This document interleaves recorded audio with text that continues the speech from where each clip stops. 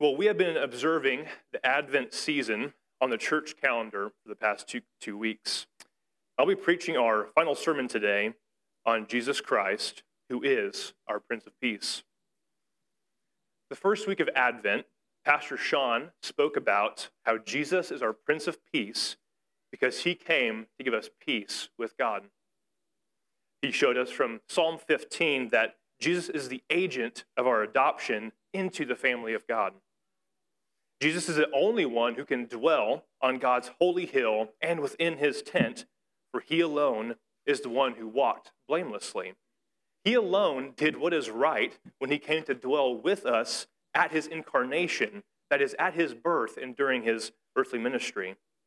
So we get the amazing benefit of being invited into God's family if we're united to Jesus by faith. So because we're united to Christ, we are therefore clothed in his righteousness, and now we can dwell with our God in peace. Last week, Pastor Tyler preached from Philippians 4 about how Jesus provides peace for us in anxious times. He showed us how our new status, being sons and daughters, we can have peace in these anxious times. We have peace in anxious times because Jesus came and offers us hope. He offers us healing and wholeness in himself. This week, our Advent series concludes by seeing how Jesus came to make peace between people. Today, we will see how Jesus Christ makes peace between people, and we'll see how he creates this peace and how we can cultivate this peace in Colossians 3:12-17. So I'll read from that passage here shortly and then pray for us. So again, our scripture for today is found in Colossians chapter 3, verses 12-17. Let's go ahead and read that.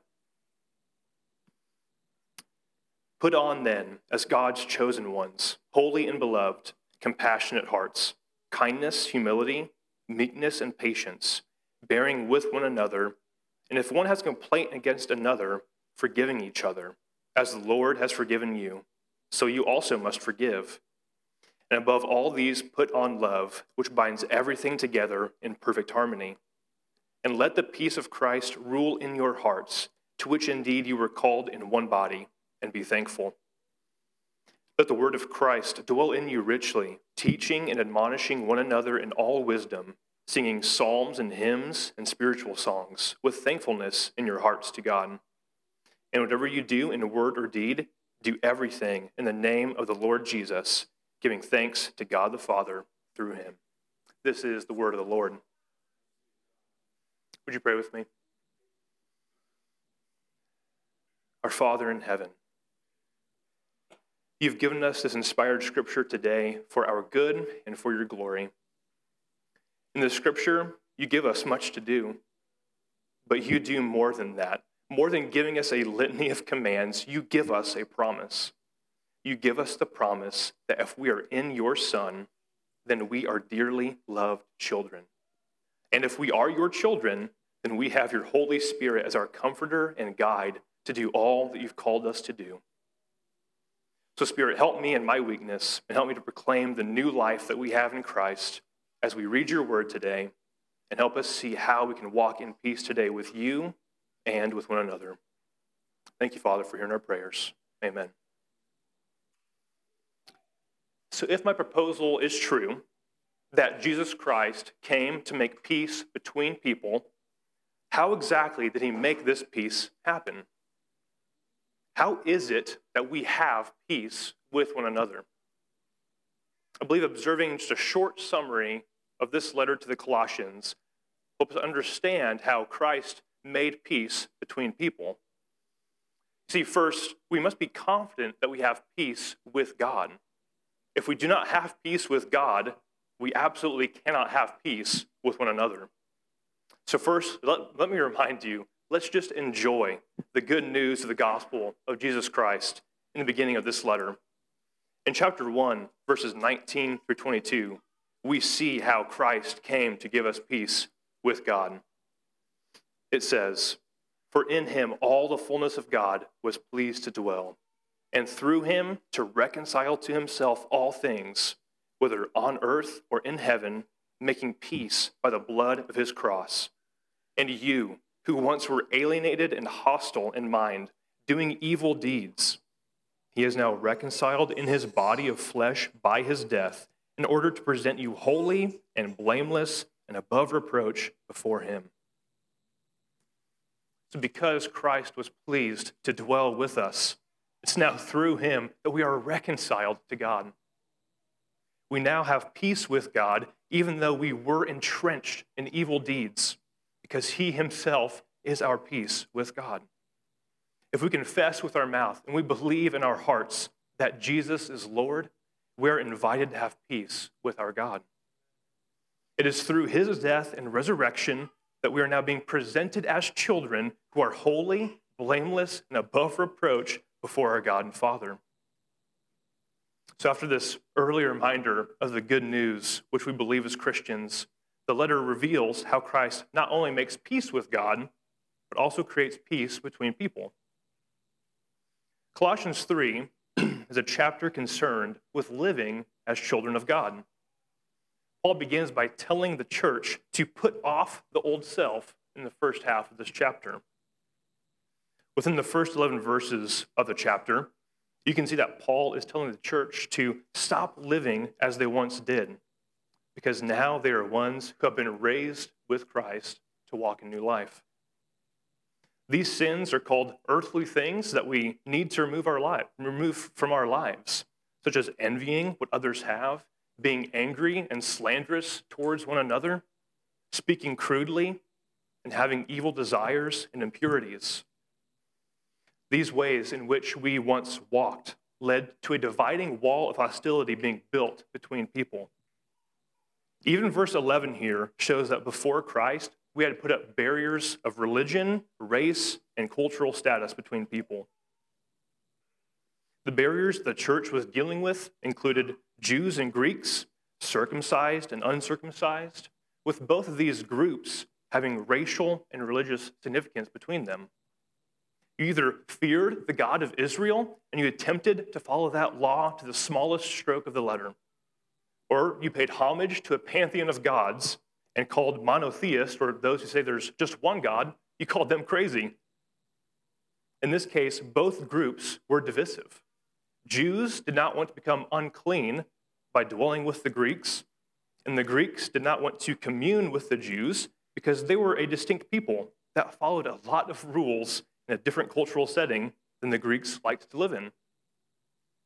Other examples of these barriers include the barbarian and the Scythian, the slave and free. There were some who considered themselves to be sophisticated and cultured, so they opposed those who were considered to be unrefined foreigners. Not to mention the all too easy distinction to be made in the first century between a different citizenship status in their culture, either being a slave or a free citizen. So that is just a glimpse of what the division looked like with religion, race, and cultural status in the first century. So now I invite you to think of how bad conflicts get in today's world. It's really not that different, unfortunately, is it? We frequently observe how wars, rumors of wars, circulate the news because of divisions over religious liberties or the lack thereof in certain countries. The tension around the globe continues to spike when it comes to racism, with varying countries having a multitude of issues to work through, but often not resolving them because it's all too easy for the earthly mind to build up barriers of hate between humans. Unfortunately, those who don't yet believe in Christ draw these barriers of race, religion, and cultural status still today. In our former lives, all of these barriers prevented us from having peace with one another. But as we see at the end of verse 11, there are no longer such barriers between Christians, for Christ is all and in all. These serious and long-lasting walls of hostility are no longer an issue between brothers and sisters because we are united together in the one body of Jesus Christ. This peace that Christ makes between people is an amazing and glorious benefit of our salvation. Today, our scripture shows how to put on the new self. I believe that the ways which Paul instructs the church to put on the new self shows us how we can have peace with one another. So I hope to show you today 3 habits that Christians can live by in order to live at peace with one another. First, to put on virtue. Second, let Christ's peace rule in your heart. Third, let Christ's word dwell in your heart. Before we go into these 3 habits of living at peace, in the opening verse of our scripture today, you'll notice there's a very important ground rule that's established. Before we look at what Paul is calling Christians to do, he's again reminding us about why and how we obey these commands. See, the gospel is coming early and often today, and I hope it gives you an encouragement. I hope it gives you a renewed sense of how amazing this news really is for your life. Before Paul can even finish the thought about what we were told to put on in verse 12, he interjects with the reasoning behind his commands. You see, brothers and sisters, you are God's chosen ones. He has chosen you with an eternal purpose in mind. In love, he predestined you to be an adopted son or daughter. And you needed him to choose you. Let's not forget that before he gave you new life, you were dead in your sins. You were living a life of evil deeds, and you needed God to regenerate your heart, to see your sin, repent of it, and run to Christ's open arms.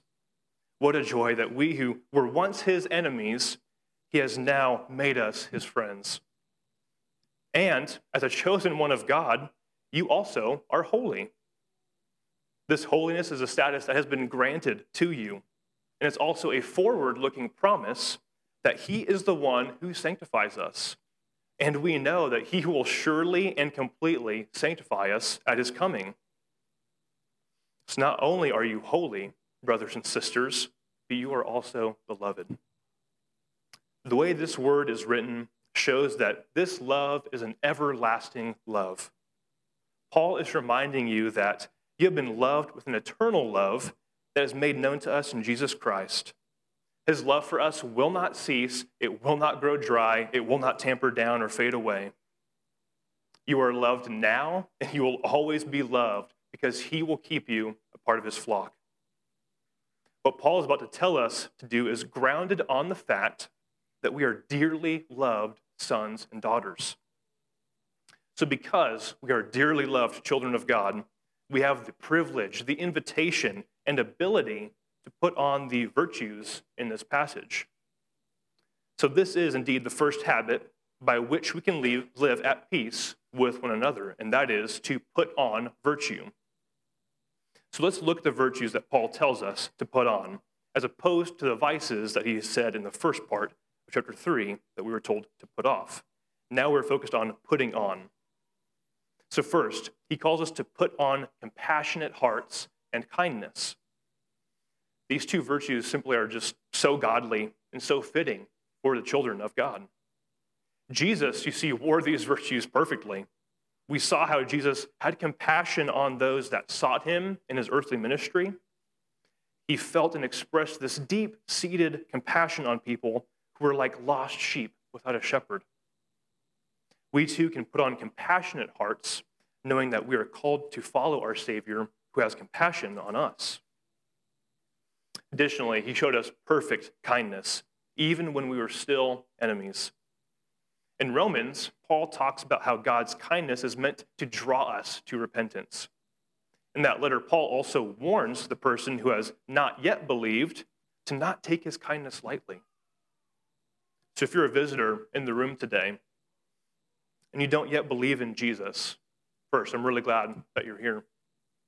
I hope that seeing how compassionate and kind our Savior is draws you to repentance as well. For the time is coming when he will come to judge all people, and he will separate people based upon their faith or their lack of faith in him. So I do urge you today, if you sense the Holy Spirit giving you eyes to see your sin and the beauty of our Savior, that you would believe in him today and accept his kindness that is extended to you. Fellow Christians in the room, I ask you to keep demonstrating this kindness of our Savior to the watching world. As we consider the Share and Invite campaign, I believe the kindness that we pour out to others because we've experienced the kindness of our God is eye-catching to the world. So if you continue being a distinctly kind person in an increasingly angry culture, you'll be sure to have someone strike up a conversation asking, why are you the way that you are? Of course, don't only be this way towards outsiders, but demonstrate this kindness and this compassion to your fellow members, all of us that make up the body of Emmaus here today. These virtues can be so readily displayed as members to one another. One example of wearing and putting on these virtues is through your community group. In that setting, you can assure someone of the compassion and kindness of our God, especially as they're sitting there confessing their sin. You can remind them that they are loved eternally and forgiven by our God. It can also look like caring for the downcast person among us, whether that's simply on account of Christmas stressors, making holiday travel plans, or it could be as heavy as someone who's grieving the loss of a loved one in their life. These virtues can be easily demonstrated by being there for these types of every member ministry that shows Christ's compassionate heart and kindness. The next two virtues that we are told to put on are humility and meekness. So these two words, they're actually derived from the same words that we see in Matthew 11:29, where Jesus says, "Take my yoke upon you and learn from me, for I am gentle and lowly in heart, and you will find rest for your souls." So when we are putting on humility and meekness, we are being like Jesus, showing his gentle and lowly nature. So are you putting on humility and meekness in such a way that people are finding rest for their souls because you're pointing them to their gentle and lowly Savior? When I hear these virtues, part of me thinks these virtues in and of themselves kind of solve a whole bunch of problems for us if we simply put on humility and meekness. When we don't think wrongly about our own importance, but rather approach the Christian life with humility, with a right attitude of service, I believe we are on track for a very peaceful time. My reasoning behind this is, what do you see that causes fights and what causes quarrels among Christians? I propose that we see fights and quarrels among Christians. We see these conflicts arise because they're born out of things that we're prideful about. One example of this could be your view on politics. If you care at all about politics, well, you've probably taken some time to investigate what kind of ideology that you believe in, and you're convictional about it because you've put that time in. By the way, I'm not saying it's wrong to have a political ideology or having convictions about that. What I am saying is that this thought process can often be a thing that we hold a little bit too close to the chest. When someone knowingly or unknowingly attacks that, we get defensive and we bite at one another with our words and with our actions. It doesn't take but a few scrolls through your newsfeed to observe the vitriol and the hatred that people have for one another when it comes to politics. It's just everywhere. So brothers and sisters, please don't build up that barrier to peace that Christ has already torn down in his own body. Instead, let's converse with one another with postures of humility and meekness, always pointing us to the truest thing that we have in common and we sang about today. Jesus Christ is our King forevermore. Another example might be how we parent our children. We can be a bit prideful about this, can't we? I know many of us have also received the unsolicited piece of parenting advice for the day that we just couldn't quite handle. We weren't really ready to engage with that day. Again, I'm not saying having a strategy or a philosophy for how you raise your children is a bad thing. In fact, I'm glad that you thought about how to be faithful with the parenting task that God has given you. What I am saying is that we need to be humble towards one another, always seeking to understand and encourage one another to stay faithful to how God would have us raise our children and our families. You don't necessarily have to go about promoting your way of parenting, your way of schooling to other people, but rather you can have compassionate hearts towards those that differ from you and assume the best of intentions since they are also brothers and sisters in Christ, and then start those conversations from that mindset. If we approach the Christian life with this type of virtuous baseline, we proactively are making peace with one another. We're getting ahead of the ball. When we put on such virtues each day, we get to watch our pride just grow smaller and smaller until it's a corpse of what it used to be before we were saved. What a joy to see such sanctification in our lives, where God does resist the proud, but he gives grace to the humble. The last virtue that we're told to put on is patience. Once again, since our God has been so patient with us, we have to put this virtue of patience on towards one another.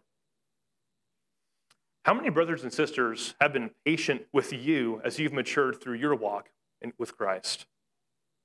Maybe you've studied theology really thoroughly, and you began to develop some beliefs that you clung to really tightly. You're really excited about them.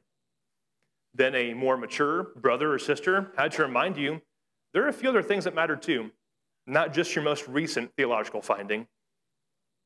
Or maybe you've been opposite of that. Perhaps you've been slow to mature, but a patient and mature brother or sister helps you pick up the pace a little bit and dwell in the scriptures and commune with our Lord. So there are numerous ways beyond just those two examples of how we can be patient with one another. You see, people just take time to change. So let's remember to be patient with one another as we strive together on this community project of sanctification. So after putting on these 5 virtues, we're then called to bear with one another and forgive, just as Christ did. When we have put on these virtues, we are then able to bear with one another and forgive one another. Much of the Christian life is simply just not black and white, saying do this and don't do that. We certainly have much of that going on, but thankfully, we also have the Holy Spirit to guide us into all truth and impress upon our conscience on several matters that are far more gray than black and white. When we approach one another with these virtues, we're able to then talk with one another about complaints that we might have against one another. So notice here that peace doesn't just happen because we're always just fine with how everyone's doing. Rather, when we do sense a complaint coming up in our hearts about a brother or sister, it's our duty to ensure we are prayerfully considering, why do I feel this complaint rising up in me? Is it pride in my heart that might be deceiving me to think that I've got a problem with someone when really I'm just trying to hide sin that's happening in my heart? So after carefully vetting that complaint that might arise against brothers and sisters, it must be done in all compassion, kindness, humility, meekness, and patience. You're not there to hash out a problem that you have. Rather, you're there to communicate with each other and speak the truth in love. Above all else, you ought to leave that conversation with forgiveness towards one another readily at hand and offered, because we've been forgiven much by Jesus. So what type of disciples would we be if we held back that forgiveness towards others? You see, we simply just have way too much in common to let disputes and barriers be built up about matters of wisdom and conscience. Lastly, the virtue that binds everything together is love. This last edition of love makes me think back to 1 Corinthians 12, when Paul is describing spiritual gifts that we are to pursue. And then he finishes saying, let me show you a better way. He then opens up the next section of the letter to say, if you have all these gifts, but you do them without love, those gifts are pointless. So if we try to put on these virtues like kindness, humility, and patience, yet we do not bear and forgive with one another in love, it's a pointless exercise. We cannot try to just mechanically put on these virtues as if it's just like a task to accomplish. Rather, it's to be done in love to create that perfect harmony. This verse ends the first habit for living at peace with one another. And that first habit is to put on virtue. See, Jesus has demonstrated these virtues perfectly. And because we are united to him and empowered by the Spirit, we too can put on these 5 virtues so that we can bear with and forgive one another in love. The second habit we can live by, to be at peace with each other, is to let Christ's peace rule in our hearts. So when I see this word rule, I think about a few things. One thing I consider is a governor So a governor is often used on vehicles that are kind of like owned by companies. Think about all the semi-trucks that you pass on the interstate, right? They all have governors. You're probably passing them because they can only go like 65 or 70 miles an hour. They have a cap there. I don't know, though, if that's like the perfect example, as it only kind of tops out what can be produced. And it doesn't necessarily govern how the one behind the wheel is driving that semi-truck. Perhaps a better way to think about it, about how we let Christ's peace rule in our hearts, is to think about a referee at a game. Not sure if you're aware, but there's a certain game about to happen here shortly. And when you're watching that game, you'll notice a few people in some striped suits out there making sure the game is played fairly and in an orderly fashion, or at least that's the intention. And it would be a terrible idea to let these two NFL teams go out on the field and call their own penalties, rulings on catches, spotting the ball, etc. Their egos would get so in the way so quickly and lead to some pretty rough scenes for television. However, when we have an agent or an arbiter keeping things orderly, that agent being the referee in the game, that game can take place in a controlled and a proper way. I believe this is the kind of order that Paul kind of has in mind. Paul tells us to let Christ's peace rule in our hearts. We need his peace to rule our individual hearts so that when we approach one another, we can have the mutual assurance that each of us are comforted and grounded in our Savior's peace. When we allow this peace to rule our hearts, we can help encourage our brothers and sisters to let peace rule in their hearts as well. If we turn to Christ and have this peace as our stability, we can be like the person in Proverbs who hears bad news but is not shaken. We were reminded by Pastor Tyler last week that we have the privilege of lifting up our anxieties in prayer to our God. And he's promised that his peace, which surpasses all understanding, by the way, will guard our hearts and minds in Christ. So what other peace and comfort are we seeking beyond Christ himself? We are foolish to let our anxieties get the best of us and send us spiraling with creature comforts of food, drink, or other pleasures. Instead, we should take the offered peace of Christ because offered to us freely. So instead of letting our hearts deceive us, let's foster peace among one another by committing to let Christ's peace rule in our hearts individually and then corporately. This way, if any conflict should arise, we can prayerfully consider how the peace of Christ can be the final rule and arbiter to that situation. The scripture says we are called to one body. The way we live at peace with one another is by first thinking about our church here, Emmaus, living as one body. If we're to dwell in unity as that one body, it's only because we've been called to do so by our God.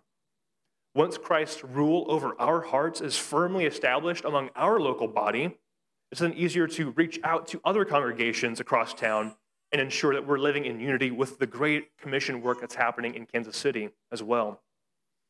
It's for this reason that you actually heard Pastor Patrick last week pray in our gathering for sister churches in the area that preach and proclaim the same gospel. We know and we rejoice in the fact that Emmaus is not the only church seeking to fulfill the Great Commission.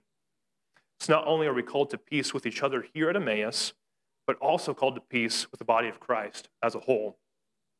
I think one helpful way that we can do this is by praying individually or maybe in our community groups, in our Bible studies, for other gospel-preaching churches in the area. This act helps us be focused both inwardly and outwardly, thinking and praying that we all should strive for unity as a body at Emmaus, and then that we could all be seeking peace with the body of Christ more universally. If we can at least focus here on the KC area, I think that gives us a helpful test for how we're doing at seeking peace among Christ's one body, his church. This peace has been granted to us because the work is done by Christ, and it can then be cultivated by us to ensure that we are letting Christ rule in our hearts. One way to ensure that we are letting Christ rule our hearts is doing as verse 15 ends. We are to be thankful.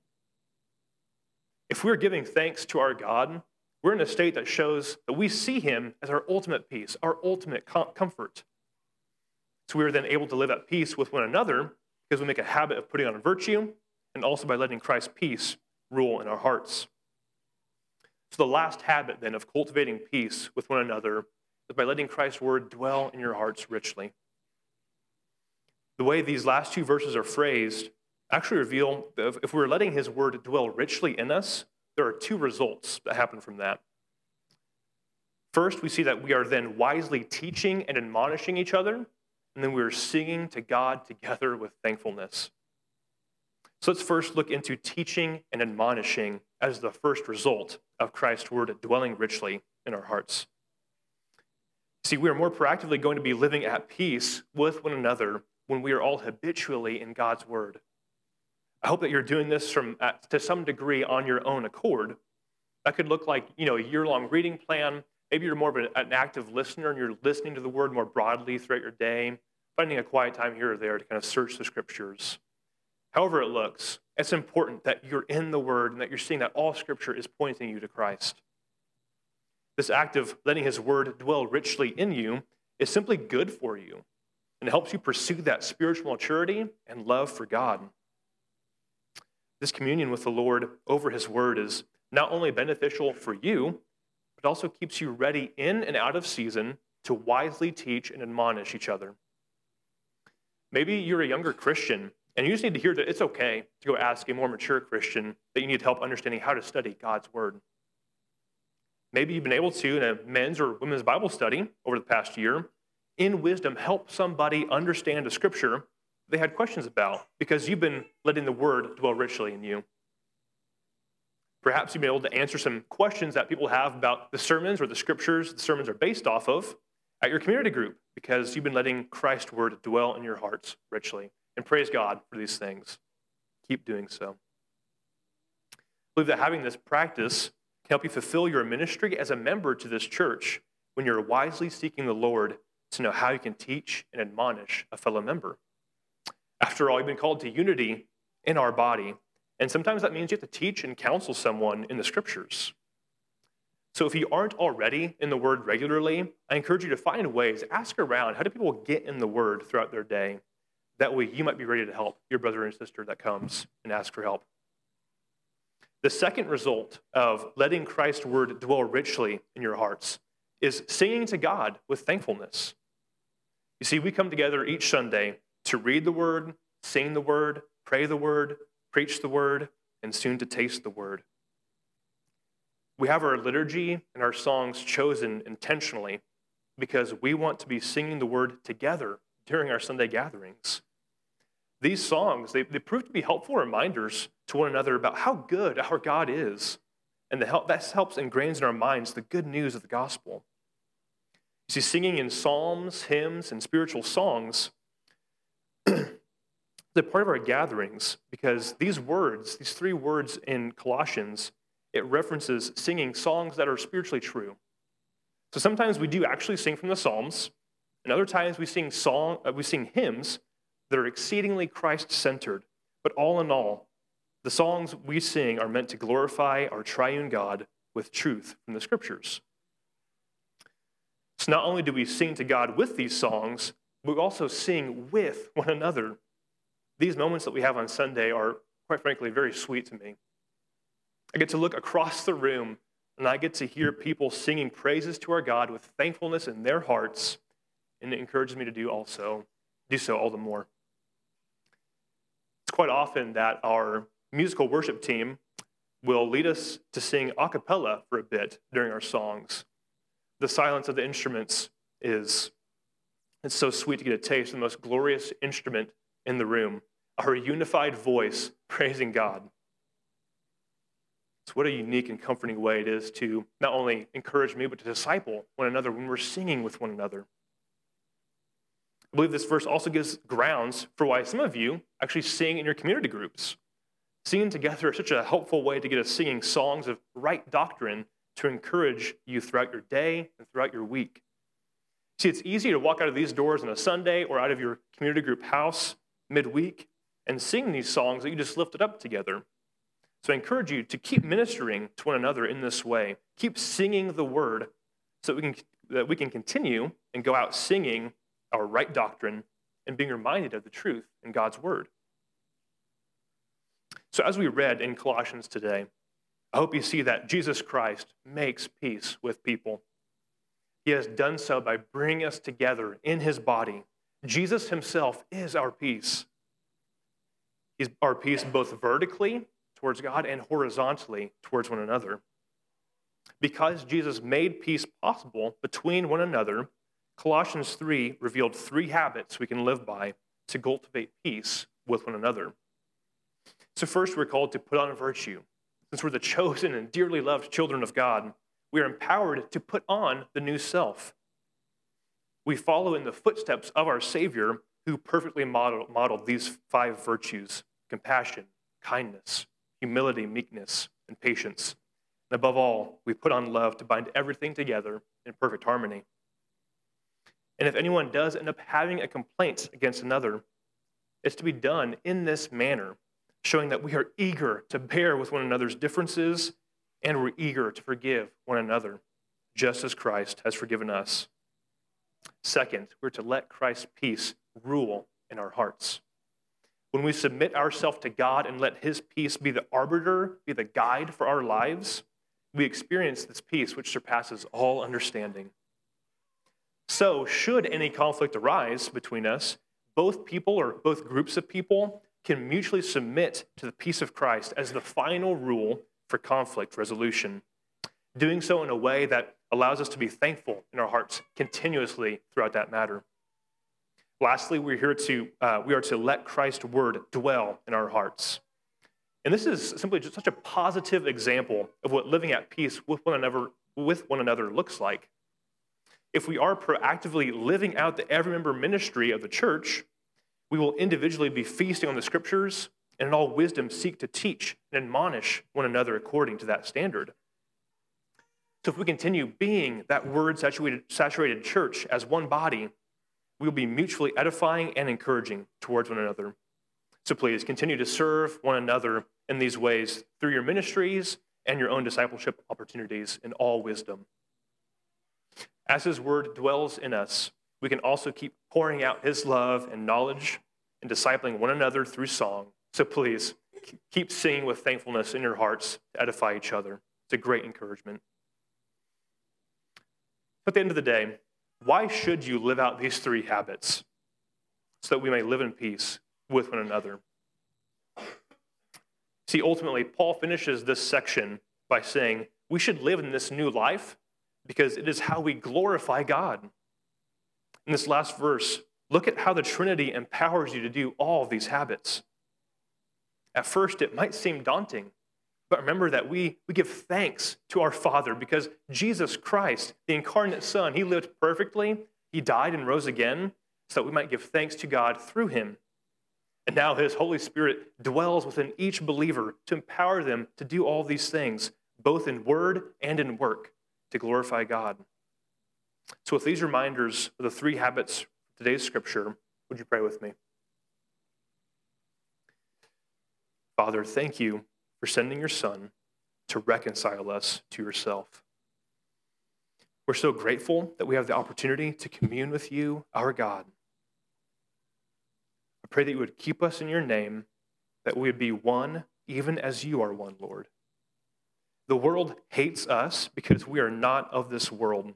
So keep us from the evil one in this world and cause us to love one another with all patience and peace. By your Spirit's power, make us perfectly one so that the world may watch how we act as God's children, hear our gospel proclamation, and also be reconciled to you. Help us love one another as you loved us. In Jesus' name I pray. Amen.